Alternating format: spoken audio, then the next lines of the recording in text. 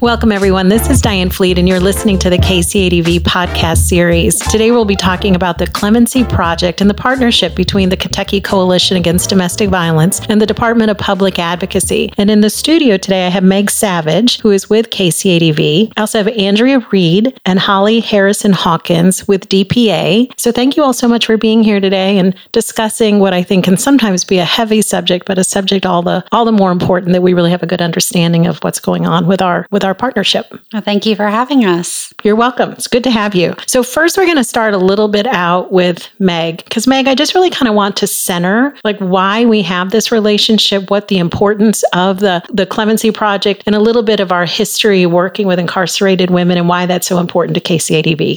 Right. So it goes without saying that people who find themselves in an abusive relationship experiencing violence sometimes have to use violence themselves against the person who's been abusing them. And in some of those cases, it would present as a classic self-defense case. The person is coming at you with a weapon and you're acting in self-defense. And sometimes that plays out okay for the survivor of the domestic violence. But typically, when in a partnership or relationship, one person winds up dead, the other person is going to be charged, at least, go through the grand jury proceeding, and it may go all the way to trial, regardless of whether they have a self-defense defense or not. And so recognizing that women in particular who experienced abuse and oftentimes severe abuse at the hands of a partner that they ultimately then killed were a special class of criminal defendants, KCADV and the Department for Public Advocacy began to partner together to try to seek what's called clemency for those women. So most of them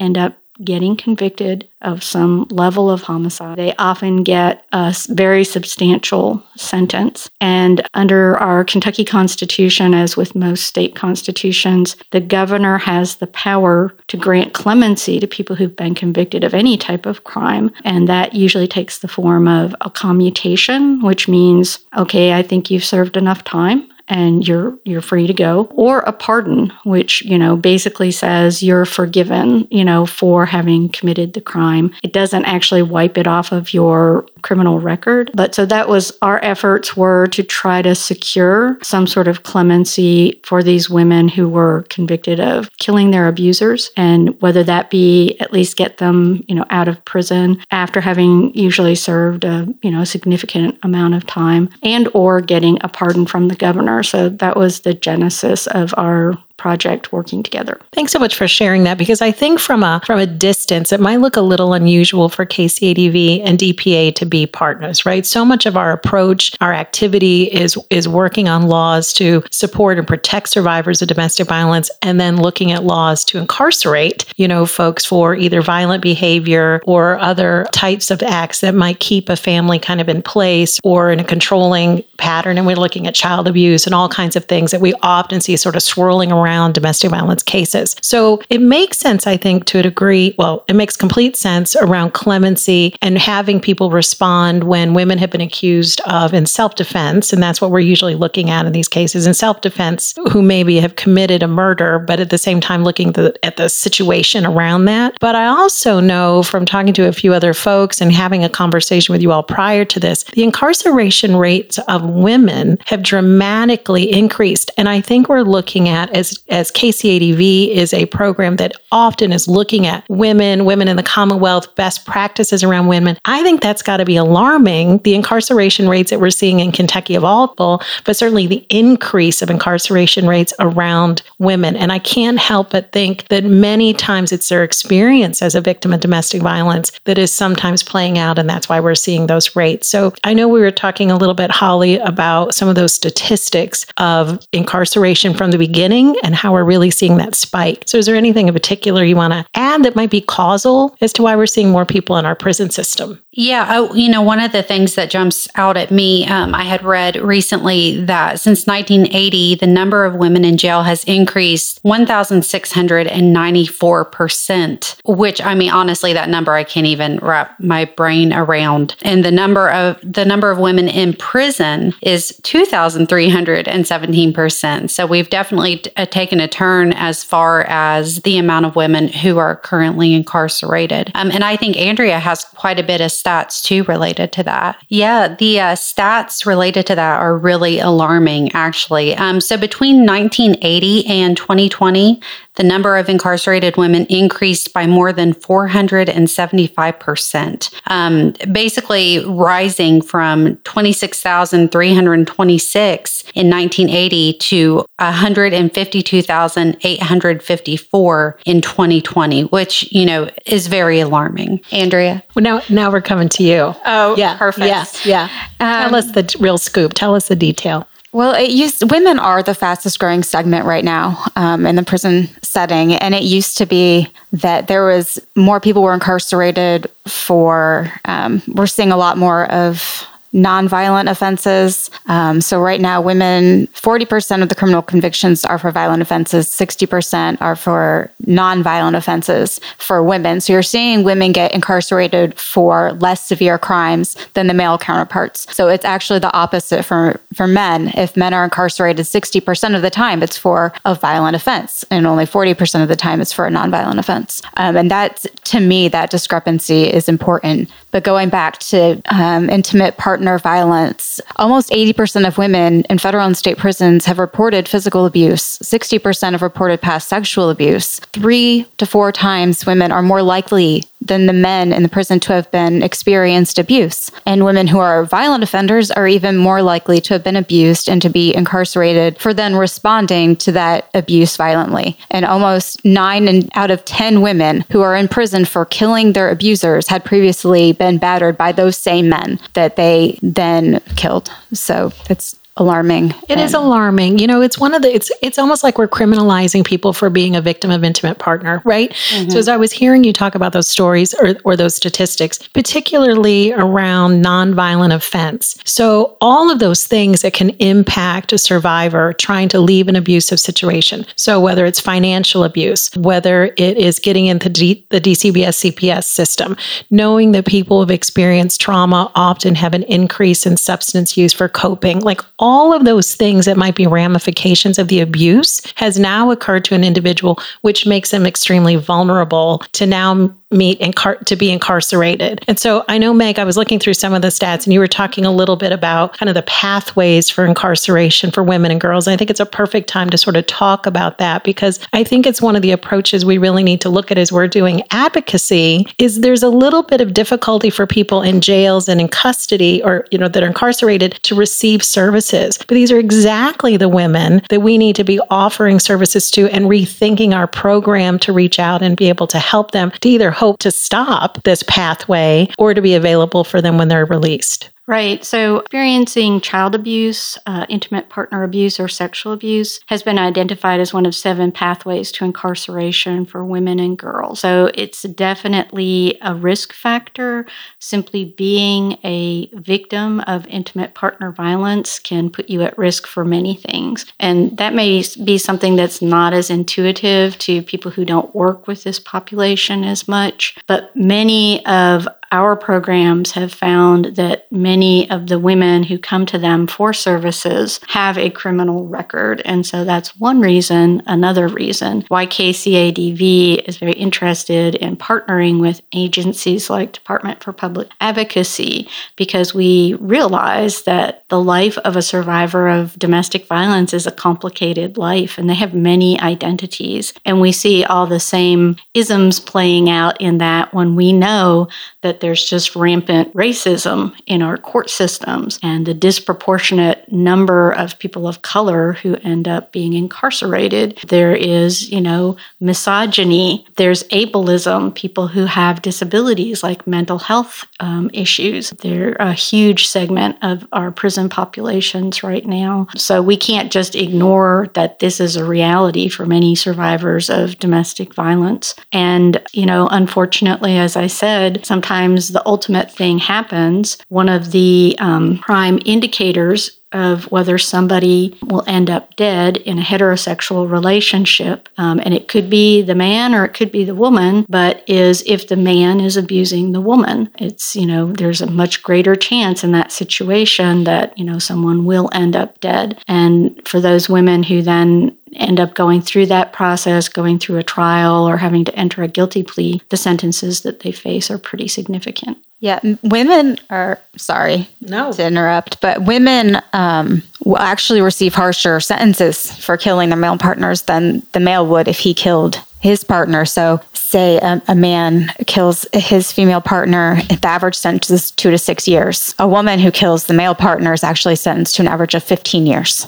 Wow. Which is ridiculous. And going back to what Meg was saying about the disparity between women of color versus white women, women of color are way too overrepresented in our prison systems. They're 4.5 times more likely to be incarcerated. Girls of color who are victims of abuse are more likely to be processed by the criminal justice system and labeled as offenders, while white girls who are abused are more likely to be treated as victims and referred to for community services. And that's in this day and age, that there's no place for that. There's no excuse for that. The same thing, poor women who experienced intimate partner violence are also incarcerated at alarmingly higher rates than women who have more money. I know we talked about this as we were preparing for this a week or two ago, and one of you all said, I can't remember, but it was a little bit of the gaze, right? The intersectionality of what we expect women and how women to behave, along with also just our response of only accountability can be met with incarceration, higher,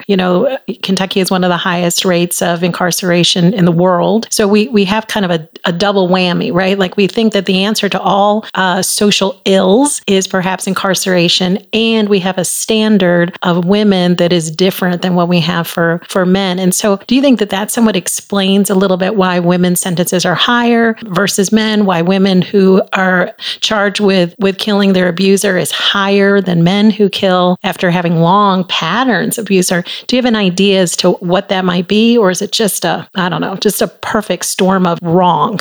Honestly, from a place of no expertise whatsoever, and just being a woman and a mom myself, I've always felt like behaviors that men displayed were easily excused. So men who tended to have a temper or be violent. We look at men who are like that and we're just like, well, that's just how he is. Right? But if that same quality is in a woman, we look at that woman like, what is wrong with her? Right? She must be insane. But we don't hold that same standard to men. And oftentimes in society, as far as being a parent, women we take on so much. By and large, not in every situation, but in most situations, the mom is the mama. We are there through thick and thin. We are there no matter what. It is not optional. And we do see a lot of men who do treat parenting as kind of optional, not just when they leave, the family home. And then there's the whole thing of actually raising the kids in different households. But even while being in the household,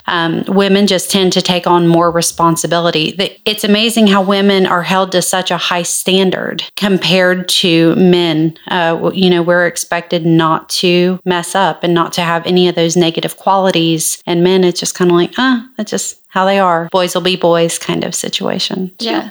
Go. That plays out in the system that we're seeing, because if it were everything was equal, then men and women would be incarcerated at roughly the same rates for the same type of crimes. So what you should see is what's happening with the men, where they are being incarcerated for violent crimes. That makes sense. And what you're seeing in women is they're being incarcerated for nonviolent crimes, which doesn't make sense. So yes, the disparity that Holly was talking about is definitely played out. I don't know the reason for it. It is what it is right now. It's very unladylike behavior, I guess.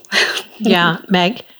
Well, I think that the reason is sexism and, the patriarchal structure of our society. But it is interesting that when our Clemency project first started, which was way back in the late 1990s, we were looking very specifically for women who had killed their male partners. And of course, as the decades have rolled by, we decided that doesn't make any sense. What we should be looking for is someone who has been the victim of abuse at the hands of an intimate partner who wound up killing that partner, regardless of their gender, regardless of whether the relationship was, a heterosexual relationship or a same-sex relationship. But what we found is that, there are very, very few men who are incarcerated, charged with homicide, found guilty of homicide of a female partner where they claim, I did it because I was scared to death of her. She had abused me for years, and this was my only option. I really thought she was going to kill me. So if there are men out there that is their situation, that is not playing out in what we're seeing in their cases when we look at case records. So we do not limit our project at this point in time to just women who have killed men. It could be any survivor. And if it's a same-sex relationship, we would take that on as well. Yeah, I will say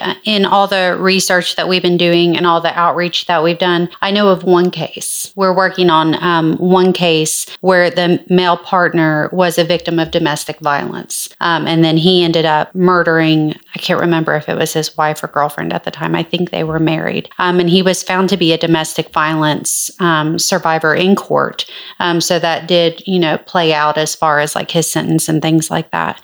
But we are advocating on his behalf. But yeah, that is the only case I know of. And I love that we have branched out in this project to really open it up to anyone who has been a victim of violence with their partners. One of the things I'm hoping too, certainly for the purposes of this conversation, we're talking about clemency and we're talking about people who have committed homicide in the severe cases of domestic violence and how that sometimes can pan out with someone losing their life and how KCADV has very much, again, I don't mean to repeat, but partnered with DPA to kind of look at the fairness and the justice sometimes and how those charges are, I keep wanting to use the word meted out. I always get that wrong. I don't know, but you know what I mean. But I also am going to challenge folks that are listening in, advocates that are listening in, to start looking also at the lower level criminal justice process, because I think we ourselves as program providers and service providers need to be looking at women or survivors of intimate partner violence and how they're in the district courts and how the impact of domestic violence and intimate partner violence is playing out. And if we look at this increase in crime rates, which Andrea, you said so, staggering crime rates, that I'd like to get at it beforehand, right? So before we get to this point where someone loses their life and a person feels their only option perhaps is to, actually use lethal, forces, let's look at people that are, women in particular, that are often in there for shoplifting, minor drug offenses, kind of hooked up with, the CPS and DCBS cases, because I think there's so many resources and things that we could provide to these families and to these women that we're just not doing. And I know there's resources, like we have a limited amount of resources. So EPO courts are enough really to kind of, I'm with Greenhouse 17, that can kind of overwhelm us. And then if you start putting me in misdemeanor court, oh my goodness. But if we have relationships with prosecutors, county attorney advocates, or have people attend, I think we can start looking at those signs and go, we are incarcerating a lot of people due to the poor options sometimes that they have due to the domestic violence. We had Dr. Alex Ellswick on earlier, and he was talking about substance use. And that was one of the things he said, we can get really judgmental. What are you doing? Why did you make that choice? What are you doing being locked up? Like you got to pay your penance, right? But he goes, lots of us would be making these same choices. We have a menu of poor options. So if we can give those resources to folks earlier, that would be sort of at a better space. So again, I don't want to pull away from the Clemency Project. We'll get right back into it, but so much work could be done in the lower courts that I think we're missing a whole population of folks. I do know too, one of the things that I always like to check with our own biases in our advocacy is the deserving or the worthy versus the non-worthy. I think when you're talking about incarcerated people, that's always a really big thing. Again, we sort of have cast judgment. Well, they've been convicted. They have to pay their dues, whatever. And so we as a program and KCADV often get really frustrated with the conversation of why doesn't she just leave? And again, we often have poor options. Those same reasons that we should leave are the same reasons we stay. Financial, kids, a fear of the violence escalating.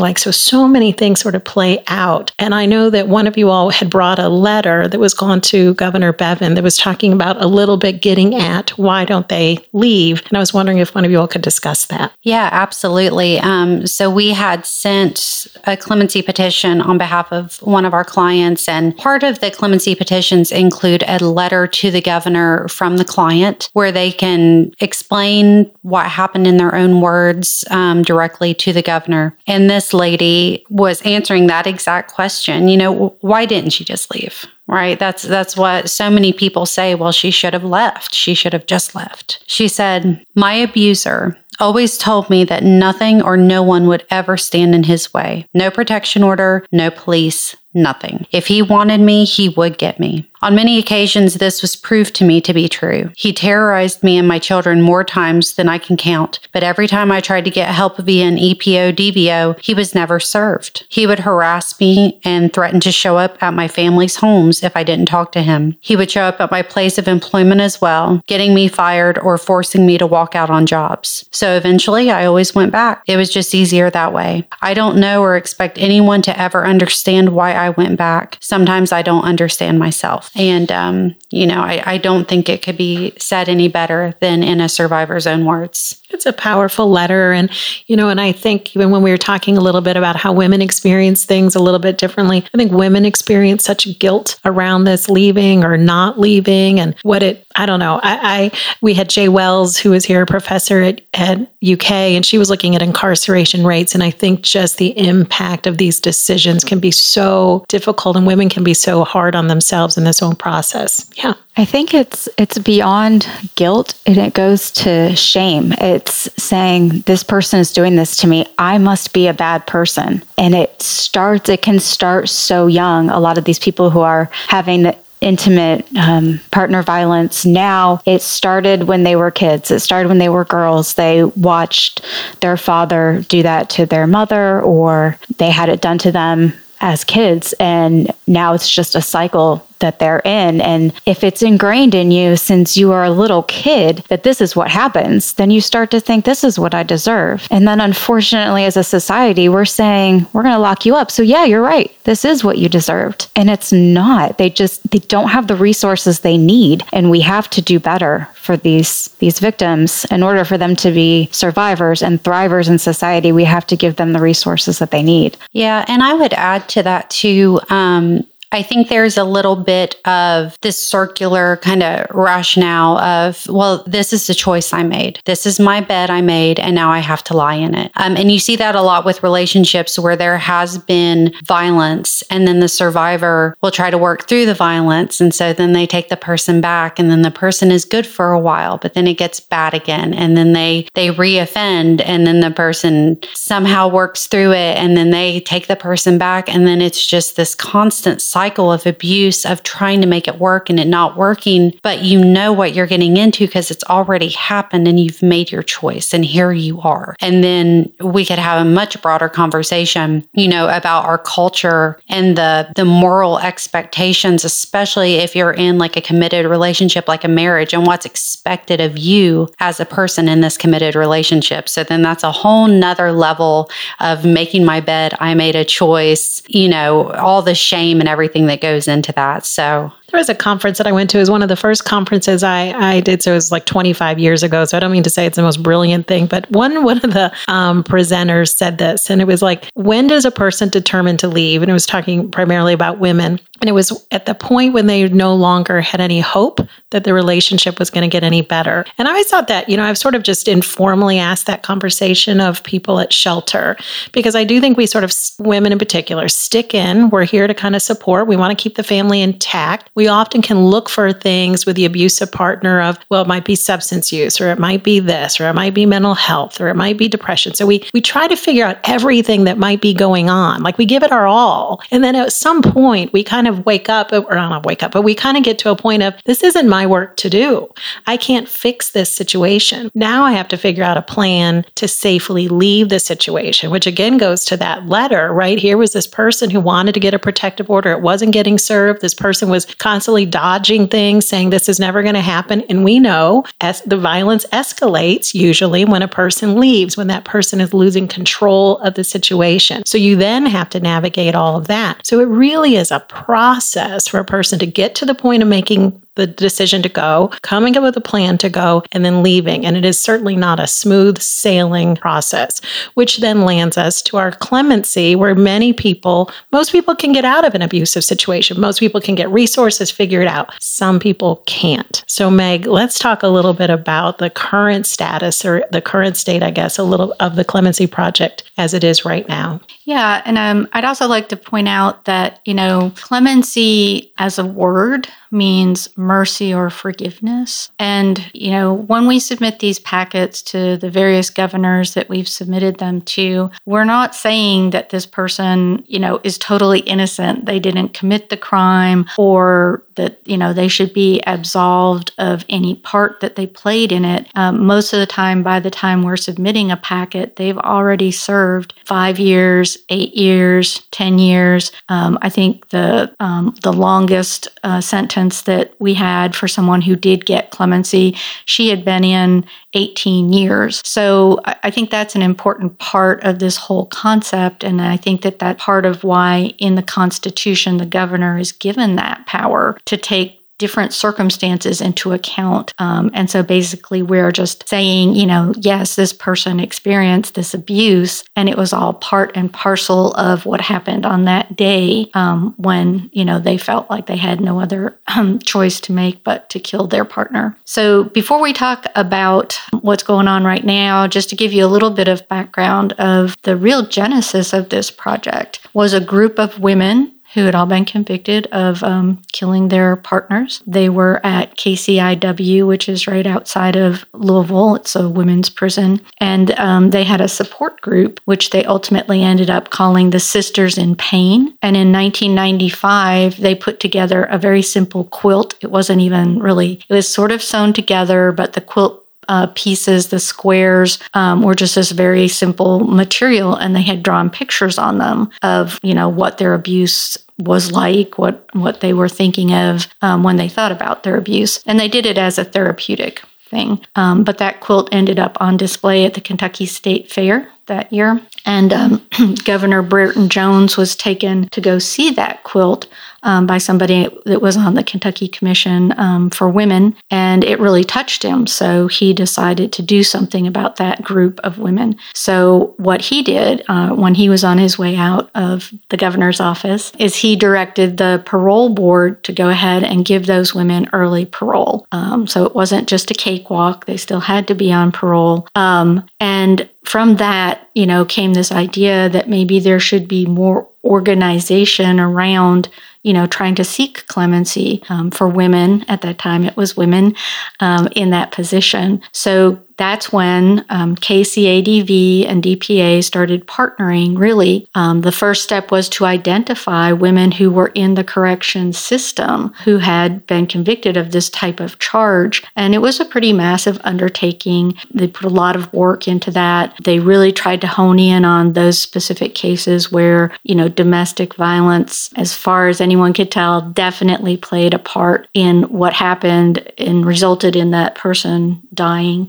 And so ultimately, Governor Patton was in office, and I think around 13 clemency packets were submitted to Governor Patton. But unfortunately, in the last days of his governorship, he decided not to take any action. So that was really disappointing. But our two organizations soldiered on, kept working with the group of women that had been identified. And then the good news came in 2007 when Governor Fletcher was on his way out, and we submitted clemency packets, and he released 6 women. He gave pardons to the women who had been on parole since 1995. And so we just, kept working, trying to identify other women. And Governor Steve Beshear served for 8 years. And historically, governors are reluctant to give pardons or clemency while they're in office. I guess they're afraid of any backlash that might come to them for that. And so because he was in office for 8 years, we didn't submit anything until 2015 when he was on his way out of office. He too granted clemency, commutations, pardons, etc.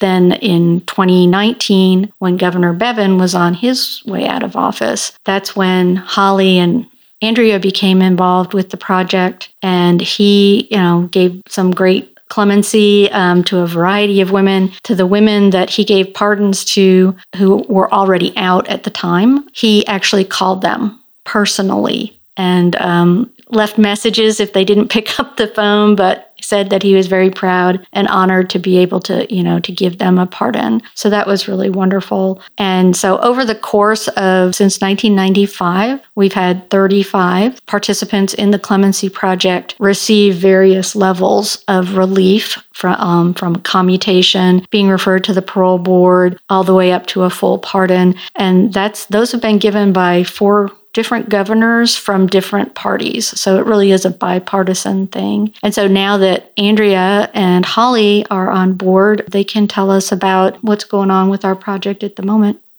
I just want to, before you start, is it okay?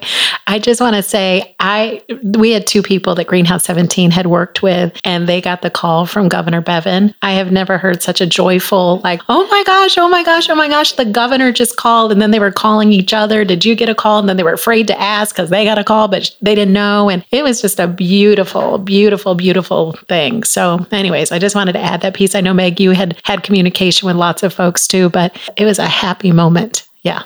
That's amazing. Yeah. Where are we at? Where are we at now? Currently, what does it take? How do you even determine who is, what cases you're going to take on? How do you vet that? What does your office staffing look like for that?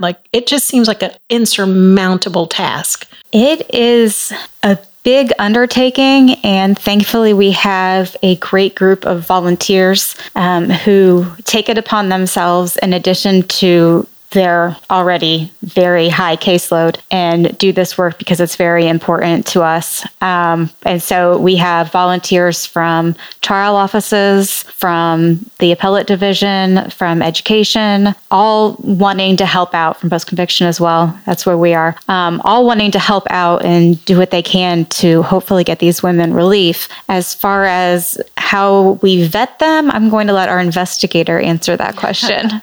Yeah, so it is a process. It's definitely not a perfect process. We've went through and pulled up incarceration records. Who is in prison now for a violent offense, particularly homicide, but also, some serious assaults may also qualify. And then sometimes it's Googling, let's read up about this case. Let's see if there's some kind of indication that maybe domestic violence was involved. And we just have a chart and we keep track. Yes, I've looked at this case. Sometimes we'll talk to the trial attorney and say, do you remember this case? Can you share with me any details? Is it possible that he or she was a victim of some kind of domestic violence? Was there a self-defense claim? So we just kind of go through and just dig a little bit. Another thing we have done is our leadership will talk to other leadership throughout the state. And we have encouraged all the local trial offices, if they have a case pending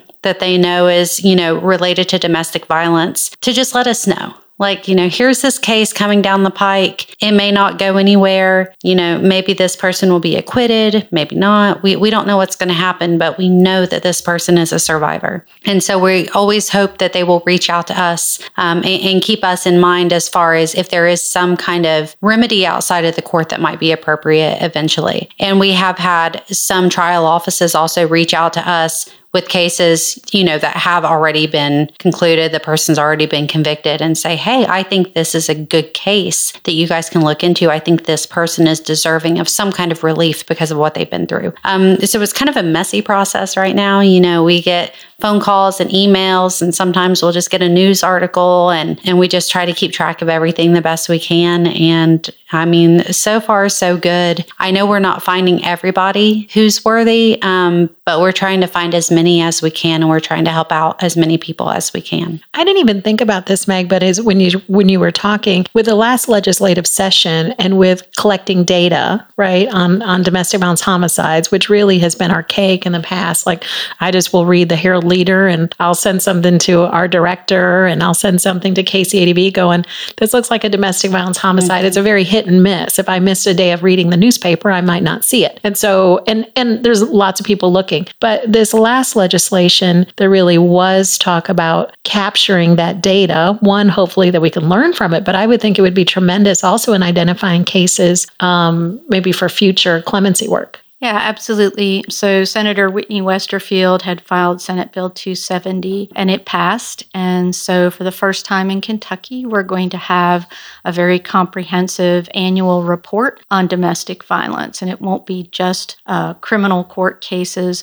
It'll involve information from the Cabinet for Health and Family Services. It'll be information from Administrative Office of the Court. It'll be information from our member programs, our domestic violence shelters, as well as the prosecutors, et cetera. And so our Justice Cabinet has been tasked with putting together that report, and it will be presented to various committees of the legislature and to the governor. And then KCADV will be in a position to make recommendations for best practices and any needed legislative fixes, et cetera. So we're really excited about that. The first report should be coming out in the fall of 2023. That's wonderful.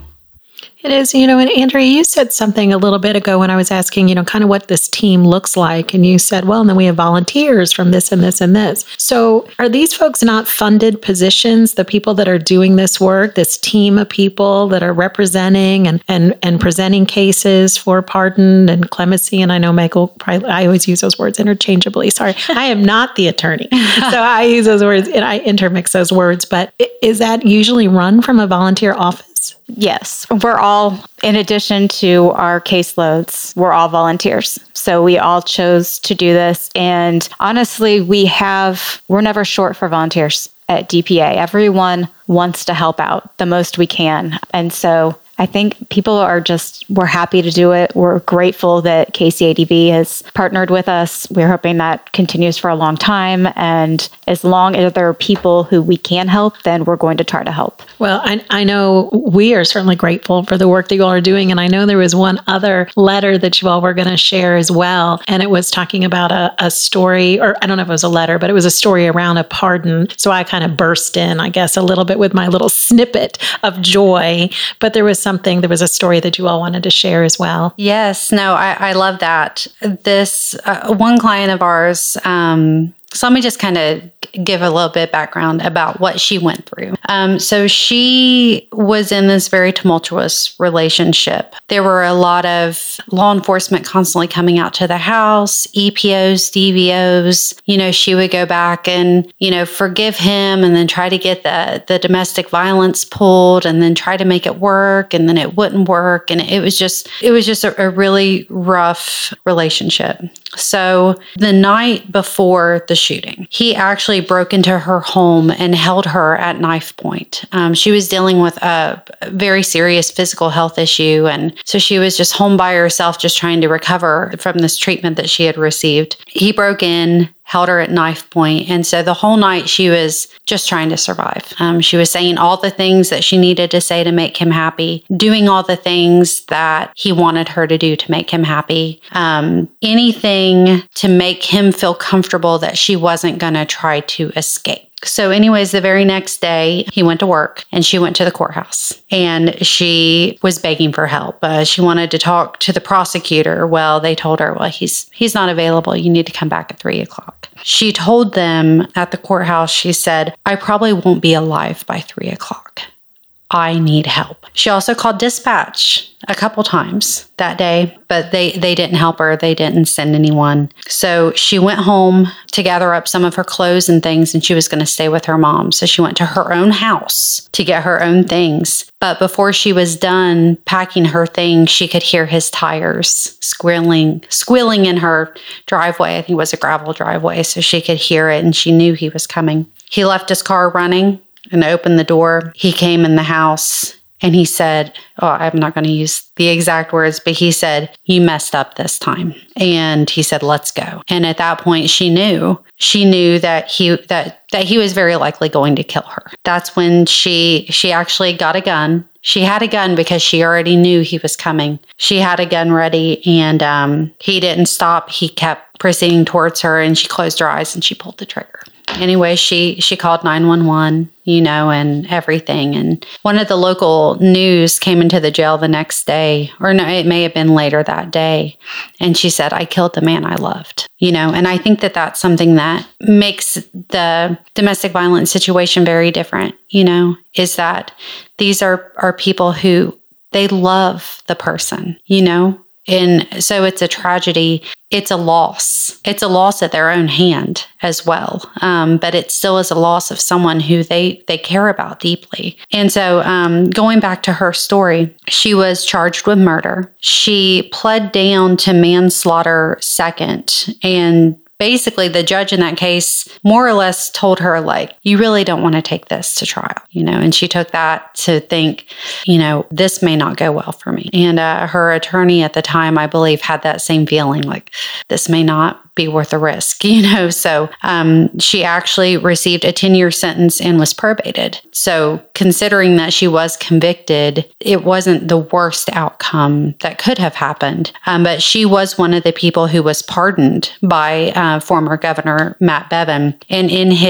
they released a little certificate, and it kind of says a little snippet about this case. And he said, she defended herself with deadly consequences. She did what she had to do. And I thought that really just nails home the point that she had no option. It was very clearly self-defense. And when she received that pardon, I can still remember I called her and she was just in tears. She was just so happy and, just thank you so much. And it was probably the most rewarding day of my career with DPA. So it was wonderful. But her story is just really compelling. It's really compelling. And thank you for sharing. I can just, it just makes your kind of heart sort of stop. You can just imagine sitting in that house and hearing that, car pull up and just knowing what's coming next, and making horrible decisions, or having to be stuck with making a horrible decision. Let me rephrase that, of doing something you don't want to do, at all. And then I think, one of the things that often kind of comes back is she had somewhat prepared, right? And I think sometimes that can really throw cases off a little bit because it looks premeditated, or you had a gun, but she had called for help. She had asked other people for help. She had done these things, and still this is sort of what she was left with. And I can't imagine that experience. So yeah, thank you for sharing that. So now where do we go, right? So we talked a little bit about how we find cases. People are now kind of hearing about you all. There's a reputation where maybe trial attorneys are giving you all a call. It's not solely having to look through records and things, right? But so some people are kind of coming forward. But what are some of those things that are currently and ongoing, or where do you sort of see this project going for future? Well, we'd definitely like for it to continue. And just like at DPA, they're asking their staff, to volunteer and do above and beyond what they're already doing. And they're very busy over there. And KCADV doesn't really have any extra funding either to do this work. So it really is a labor of love. We've been doing it, for several decades now. So we'll keep doing it. It would be lovely for us to find a funding source. Many, federal grants and things like that, they're so restrictive on what you can spend the money on. And so doing this type of work typically isn't something that you can find government funding to do. But, we've talked about a lot how we really need to get ahead of the curve and do more so that when a survivor of intimate partner violence ends up being charged with a crime like this, that there'll be a lot of resources to put into that case right up front. And so whether that's, having fees for expert witness testimony, which can make a huge difference in a case like this, because so much of it is, as we've talked about, why didn't she just leave? Why did she go back? Why did she drop that protective order? Why did she tell the prosecutor, no, I don't want him prosecuted for that, assault? A lot of those survival mechanisms are very counterintuitive to someone who doesn't do this type of work. So expert witness testimony is really critical for a case like this. And, training for the trial attorneys. Of course, not every person that finds themselves in this situation has a public defender. Many of them go out and hire and pay a lot of money, private attorneys who oftentimes, don't get a good result So, we can't really, do much about that other than, potentially offer them training as well. And, just trying to raise the level of understanding of the public about all of the implications of intimate partner violence. And I think earlier in this conversation, we were talking about costs, and, we think about how much it's costing our Commonwealth to keep so many people locked up. And, what are the things that we could do at the beginning of someone's life, to really reduce the risk that they're going to end up being incarcerated. And so I think that we just need to keep banging on that drum for public awareness. And, survivors face a lot of the same or all of the same challenges that all Kentuckians face. They need access to health care, and they need access to transportation and safe and affordable housing. They need food. They need some source of income. They need childcare so they can go to work. And so, for our listening audience, we're just asking people to keep those types of things in mind when they have an opportunity to, say, exercise their right to vote and, help shape the policy of the Commonwealth and, what's important here. I think so many times that we can do things that are so destabilizing, right? So many times when people come forward to say they're a victim of domestic violence, it puts at risk their housing. It puts at risk the welfare of their children. It puts at risk their finances, right? So even just in a perfect, if everything went well and you're leaving a relationship, those things become a little more unstable if you're having to leave your home and then you add on top of it the abuse. And so I really hope, and I challenge folks that are listening in and are working at primarily domestic violence, intimate partner violence programs, are your current policies in place and programming in place? Is it helping the people that we're serving, or is it being part of a system that often can kind of destabilize? So we had talked earlier today, which, doesn't fit time-wise as far as this podcast goes, but we were talking about housing.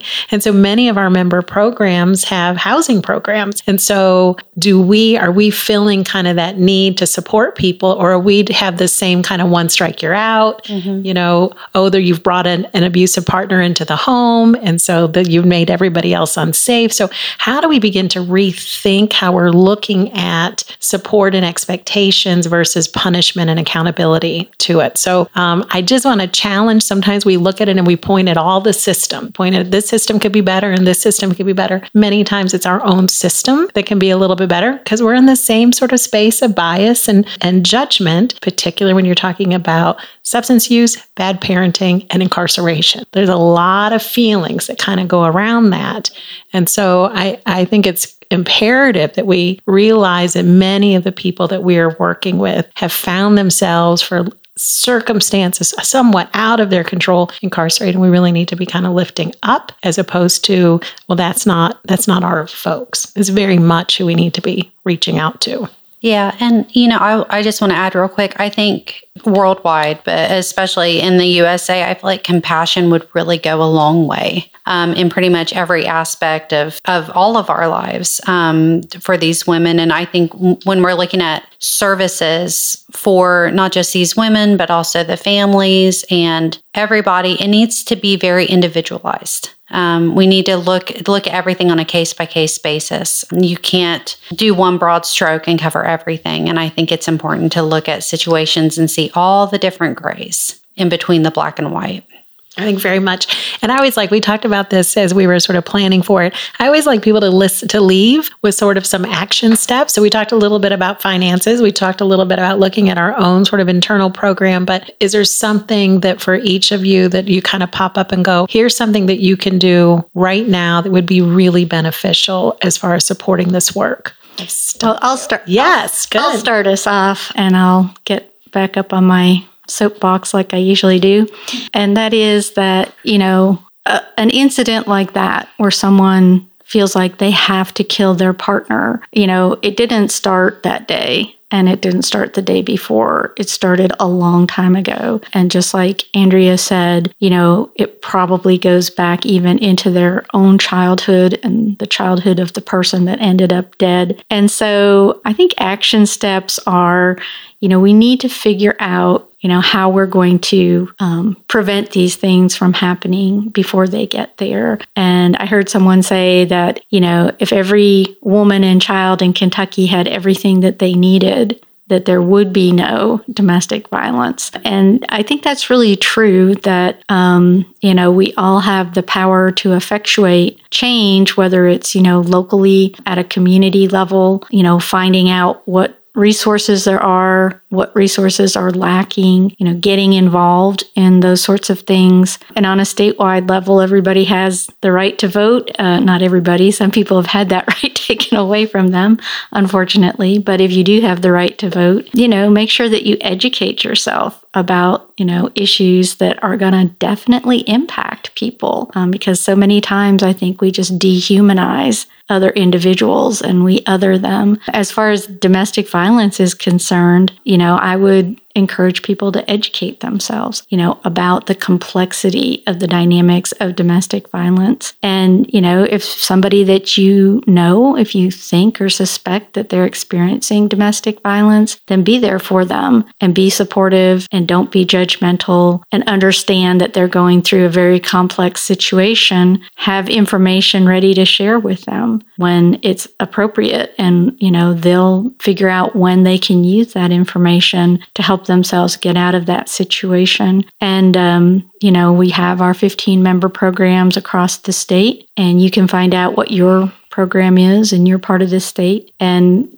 all of them accept donations and have fundraisers, and some of them accept volunteers. Now that we're sort of coming out of COVID, I think we're going to see that go back up again. And even if it's not at a domestic violence program, if it's at a food bank or any sort of, community support organization, get out there and do a little volunteering. And that's what I would say would be our action steps. You're not going to be able to step in between that gun and stop that bullet and stop that homicide. But I think we need to go way further back from that point and do what we can to help people prosper and live healthy and safe lives. Meg, I think that was beautifully put. And, and Andrea, Holly, I don't know if you have any kind of additional sort of closing pieces. It's just such a heavy subject. I know we were kind of joyfully sitting down before we started this podcast just to go, let's have a little fun, because as we start jumping into this, it's heavy, and it takes special folks that are willing to kind of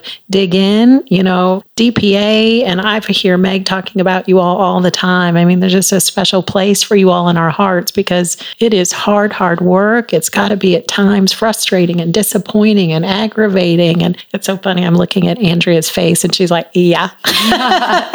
And so all those things. So I just want to, as a member program, want to thank you all so much for the work that you do. But I asked you if you had closing things. That's what I do. I ask if people have closing thoughts and then I talk over them. That's what I do. So anything else with you all? Well, my thoughts can't be any better put than how Meg said them. So I'm kind of disappointed that I didn't get to go first.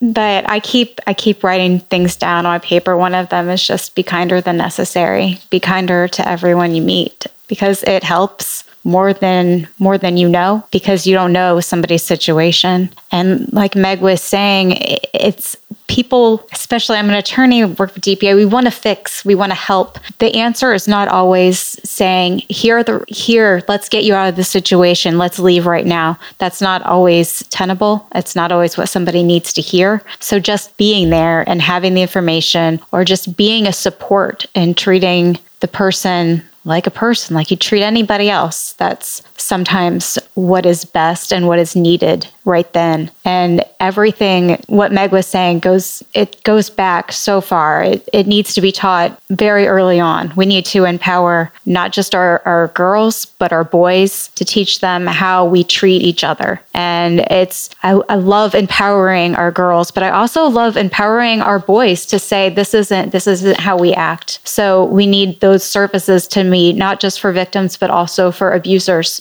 so they can learn new patterns. It's really hard hard if you're in a cycle of family violence. This is all you've ever learned to break that cycle. So we all need the resources. And that's where it comes back to just be kinder and be understanding of where people are coming from and work with them and love them where they are. Love and kindness is always really good. We sometimes overcomplicate things, but showing up for people, caring for people, meeting people where they're at. We don't have to never overcomplicate things, ever. Yeah, you're not guilty of that at all. I saw your notes. Yeah. Do you have anything else you'd like to say? No, Andrea and Meg both, they said it perfectly, and I agree 100%, and I'm here for it. Well, thank you all so much. If you want to hear more about the Clemency Project, I know you can always reach out to DPA. You can certainly reach out to Meg at KCADV at the Coalition. Definitely do want your support. People want more information on how to help, financially how to help, how to volunteer, all those things. I'm sure that it would be a welcome call for Meg to receive to connect people if that's something that you're so inclined to do. So thank you all so much for being here today and talking about a very serious subject. And for truly, I cannot tell you the joy that these women had when they called me. So it is meaningful work. And so you all have been listening actually with Meg Savage with KCADV, Andrea Reed, and Holly Harrison-Hawkins with DPA. And my name is Diane Fleet, and I'm here representing KCADV and our podcast series.